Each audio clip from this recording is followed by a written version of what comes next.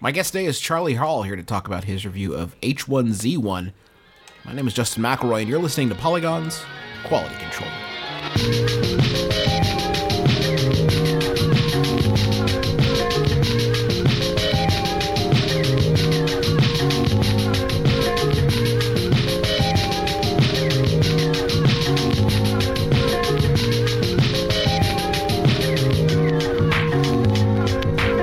Charlie, welcome to the program. Thanks for having me, Justin. Good to talk to you. Is this your first time?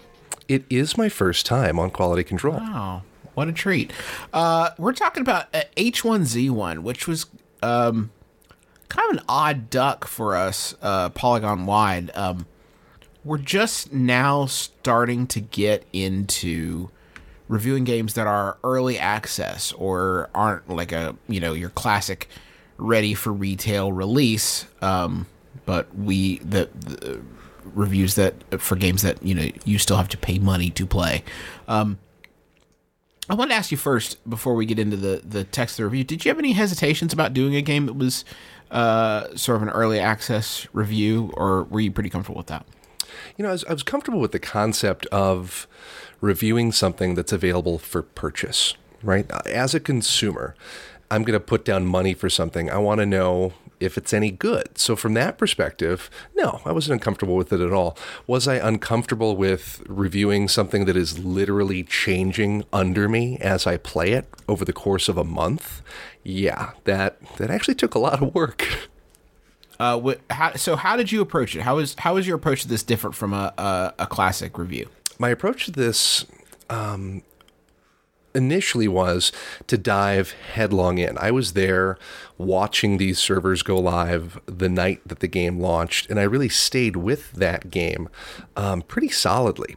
It was pretty much my only gaming experience for the first several weeks that it was out. It's all I did with my time.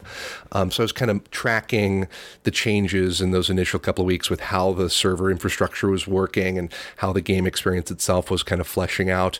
And then I stepped back for maybe another week or two. And once again, at the end of that first month, came back to it and again, made it pretty much my only gaming experience for a couple of days, probably the better part of a week, to just see how it had changed in the course of that month. I have a question here from Travis, and this kind of gets to the point of what we're talking about, so I wanted to go ahead and put it to you. And obviously, this wasn't this approach to early access games is sort of a site-wide decision, but I wanted to get your take. He asks, why would you review an unfinished game? It seems counterproductive to me and unfair to the developer who's literally still in the process of building the game. It's true it's a purchasable product, but it's also an early access game and therefore unfinished. What do you think about that? Well, in crafting the review, I tried to spend my time between, conceptual ideas, but then also actual user experience that I was having. So the concept, I think, of reviewing a game that isn't quote unquote finished yet, I'm not sure that I agree with that logic, because the way games are released right now, nothing's really ever finished. The games are ongoing. It's, they're building these race cars as they're going around the track. It's just, we're starting in kind of the pre-qualifying laps with an early access release rather than, the quote-unquote launch day of a retail game. I think it's a very similar animal, and I think it's still worthy of review and criticism. Yeah, personally, I kind of feel like once you start taking people's money for something, you kind of lose the right to complain about getting reviews. I mean, theater is a good example of this, where once your previews start, you can expect people to write reviews of the show and give their feedback on it, because you're getting money from people. You might as well. People should have some idea of what they're getting in for, even if that experience is changing pretty drastically. Well, if we're getting real personal, I don't personally like the idea of scored reviews at all. I spend my attention on and my effort on the words and on what I'm feeding back to my reader. I didn't actually give this game a numerical score at all. That was assigned by our editorial team. Mm-hmm. Do you think that this is something that you are thinking it will be worthwhile to come back to as a reviewer in 6 months, in 3 months, in a year? How do you think you'll return to H1Z1? Well, What I did with my review of Arma 3 is I came back to Arma 3 after they'd released those substantive components that, were flat out missing. And that's the single player campaign. There was no single player campaign with Arma 3 when it launched, and when it was available in stages, I came back to it and adjusted and amended Polygon's review from there. So I think I'll take a similar approach with H1Z1. I'm going to, monitor it from afar. I'll probably dip my toe in there and try and get in a battle royale game when I can, because the mode is excellent. But I'm going to wait, I think, until there's a substantive developmental milestone that they're going to hit, whether that is, a brand new UI for the server infrastructure, whether that is a bunch of new servers coming online, whether that's some additional game mode that they add. I can't tell, but I'm just going to have to use my judgment and say when it's time. I'll probably look at it every couple of weeks and probably hit personal milestones of something like every month to look for a reason to go back and amend my opinion. Survival games like this are almost by definition a challenge. They are created with an idea that you will die and die frequently and learn from that experience and then maybe last a little bit longer the next time. When does that stop being fun? When does it cross the line? When does a game cross the line? And where does H1Z1 sort of fall on that, in that spectrum? Where does it cross the line in what way? I'm not sure what you're asking. When does it stop being fun? Okay. I guess is what I'm saying. For you personally, as a reviewer playing something that is designed to sort of, you're just barely scraping by, when does that stop being enjoyable for you? Well, it stops being enjoyable for me when systems don't provide me the feedback and the function that I expect them to give me. A interesting example would be something like DayZ. I was playing DayZ in the original Arma 2 modification days, back before you could actually turn trees into wood. I've put probably in the neighborhood of 400 or 500 hours into DayZ. And I put it down, when they stopped that development path with Arma 2 and moved on to the standalone. And again, I stopped standalone when it wasn't making those substantive gameplay improvements to zombie AI and environmental effects that I wanted it to make. I was trying to kill zombies and it was too hard. It wasn't working. The game wasn't giving me the feedback that I wanted. And so I put it down. And it's one of those that I'm waiting to go back to. A question from Michael that sort of touches on this, but it's something that you can hopefully expand on. How does H1Z1 compare to other survival games like DayZ or Rust? Is the potential there to meet or exceed the amount of fun those games provide? Personally, after playing a few hours of H1Z1, I found myself wanting to reinstall Rust. That's from Michael. Rust is an interesting game because it has such abstracted graphics and abstracted systems within it. You're building a semi-automatic weapon out of sticks and stones, basically, and it just H1Z1 appears to pull more from the real world, from real experiences, from those wacky survival shows that you see on Discovery Channel, and so in that way, the kind of the build tree, as it were, the technology that's within the fiction of the game is a lot more realistic. When it comes to comparing it to something like DayZ, the Chernarus map wasn't designed for DayZ, right? It was designed to be, a combined arms military playground that you're going to fly fighter jets and helicopters over. So in that regard, the world of H1Z1 is much more tailored to that first-person foot perspective. The interior environments are multiple levels. They're highly detailed. There's a lot of clutter. For instance, you go into something like a police station, and there's a booking area. There is an administrative area. There's an evidence area downstairs. There's a weapons locker downstairs. Upstairs, there's offices. Whereas in something like DayZ, pretty much you walk into a building. It feels very cramped, first of all. And there's almost nothing in there. It's just an empty shell. H1Z1 feels a lot more lived in. I got another question here from Swarley, who says, just curious if this should be looked at as another zombie game, or if it adds enough to stand out among the hundreds of others, do you think zombie games will die out eventually?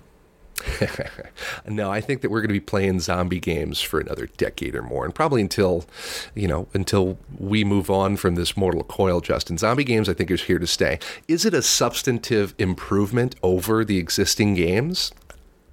I don't think so. I try not to make comparisons to other games within my reviews, but here you're putting me to the point. I don't think it is a substantive improvement. In certain instances, like that Battle Royale mode, it creates an experience that is more stable and more compelling and more fun to play than other similarly hacked and scripted together modes that I've played in the Arma 2 and Arma 3 engine. But is it substantively better than DayZ? Is it substantively better than Rust or the Hunter Primal? I don't necessarily think so. It's its own experience, but it's on a different developmental trajectory, and I think it's worth watching what that trajectory becomes. When you think back to your time with this game, what single experience from playing it would you say sticks out to you the most? Definitely the final rounds of a Battle Royale game where I was pressed up against a cliffside. This poison gas is released onto the map as the last 20 or 30 players are left in the environment. And as that wall of poison gas overtook me, I completely lost the horizon. All I knew is that there was gunfire all around. The poison gas was choking my character, and I just began downing medication and health packs to try and keep myself going. I'm literally running blindly into this green fog, trying to find anything, and waiting at any minute for another player to just jump out of the bushes and gun me down. I eventually asphyxiated on that mountaintop, but it was one of the more memorable gaming experiences that I had this year. Do you personally, just you, Charlie Hall, game fan, which I know is what it says on your business cards, do you, Charlie Hall, game fan, like consuming games this way? Given your druthers, do you like seeing a game sort of evolve over time? Or would you prefer personally to wait until it's done, and then play as intended? My free time, my gaming time, my time to be a game fan is very precious to me. And to be completely frank, I'm not likely to spend my time playing an early access game that has kind of burned me once or twice. Mm-hmm. So if this was my own free time that I was spending with H1Z1 and spending 20 minutes, an hour, 2 hours to trying to get into one game, I'm going to move on. So do I play early access games? Yeah, I play a lot of early access games. I was, one of the first folks into DayZ, first folks into Minecraft, so I have a long history with even the early access games. But am I going to do it these days over a more refined, complete, air quotes, retail experience? Probably not. You will probably not like making a statement like this, but I'm going to put the screws to you anyway. Who is the person, if any, what sort of person would be well advised to go ahead and pony up the dough for H1Z1 now, and what sort of person should wait, or should everybody wait? Is there a reason from your perspective to hop in now? Oh, of course there's a reason to hop in now. You want to be part of crafting this game. You want to be part of the team that influences the potency of certain weapons, or how the map is laid out, or how loot comes into the world, or what the rules are in the next game mode to come after Battle Royale. If you want to be part of that community and you want to do that work, and you want to be in the forums, and you want to have a close communicative relationship with this game's Twitter account and Facebook account and Reddit moderators, yeah, this is for you. If you're like Joe Blow looking for a Steam sale, looking for something cheap and looking for something to have a couple hours of fun in on a weekend, this is not for you. It is frustrating. It is not finished, and it is very clearly labeled as such before and after you buy it and every time you boot it up. Charlie, thank you so much for joining me here on the program. Anything else you wanted to say about H1Z1 that the people should know? You have quite a few words in your review Well, I would imagine you probably covered most of your bases there, but anything else you want to add? No, I mean, really, I spent a lot of time talking about that Battle Royale mode. It's something that's been attempted in other similar survival games. I love the direction that they're taking. I love the potential that it has, and I can't wait to see more. Excellent. Charlie Hall, thank you so much for joining me, and thank you to you at home for listening. I hope you had a good time with this episode. We have regular episodes of Quality Control whenever there's a new game to talk about, so make sure you head over to itunes.com/Quality Control. You can subscribe there, and if you could leave us a rating or review, that would certainly be helpful.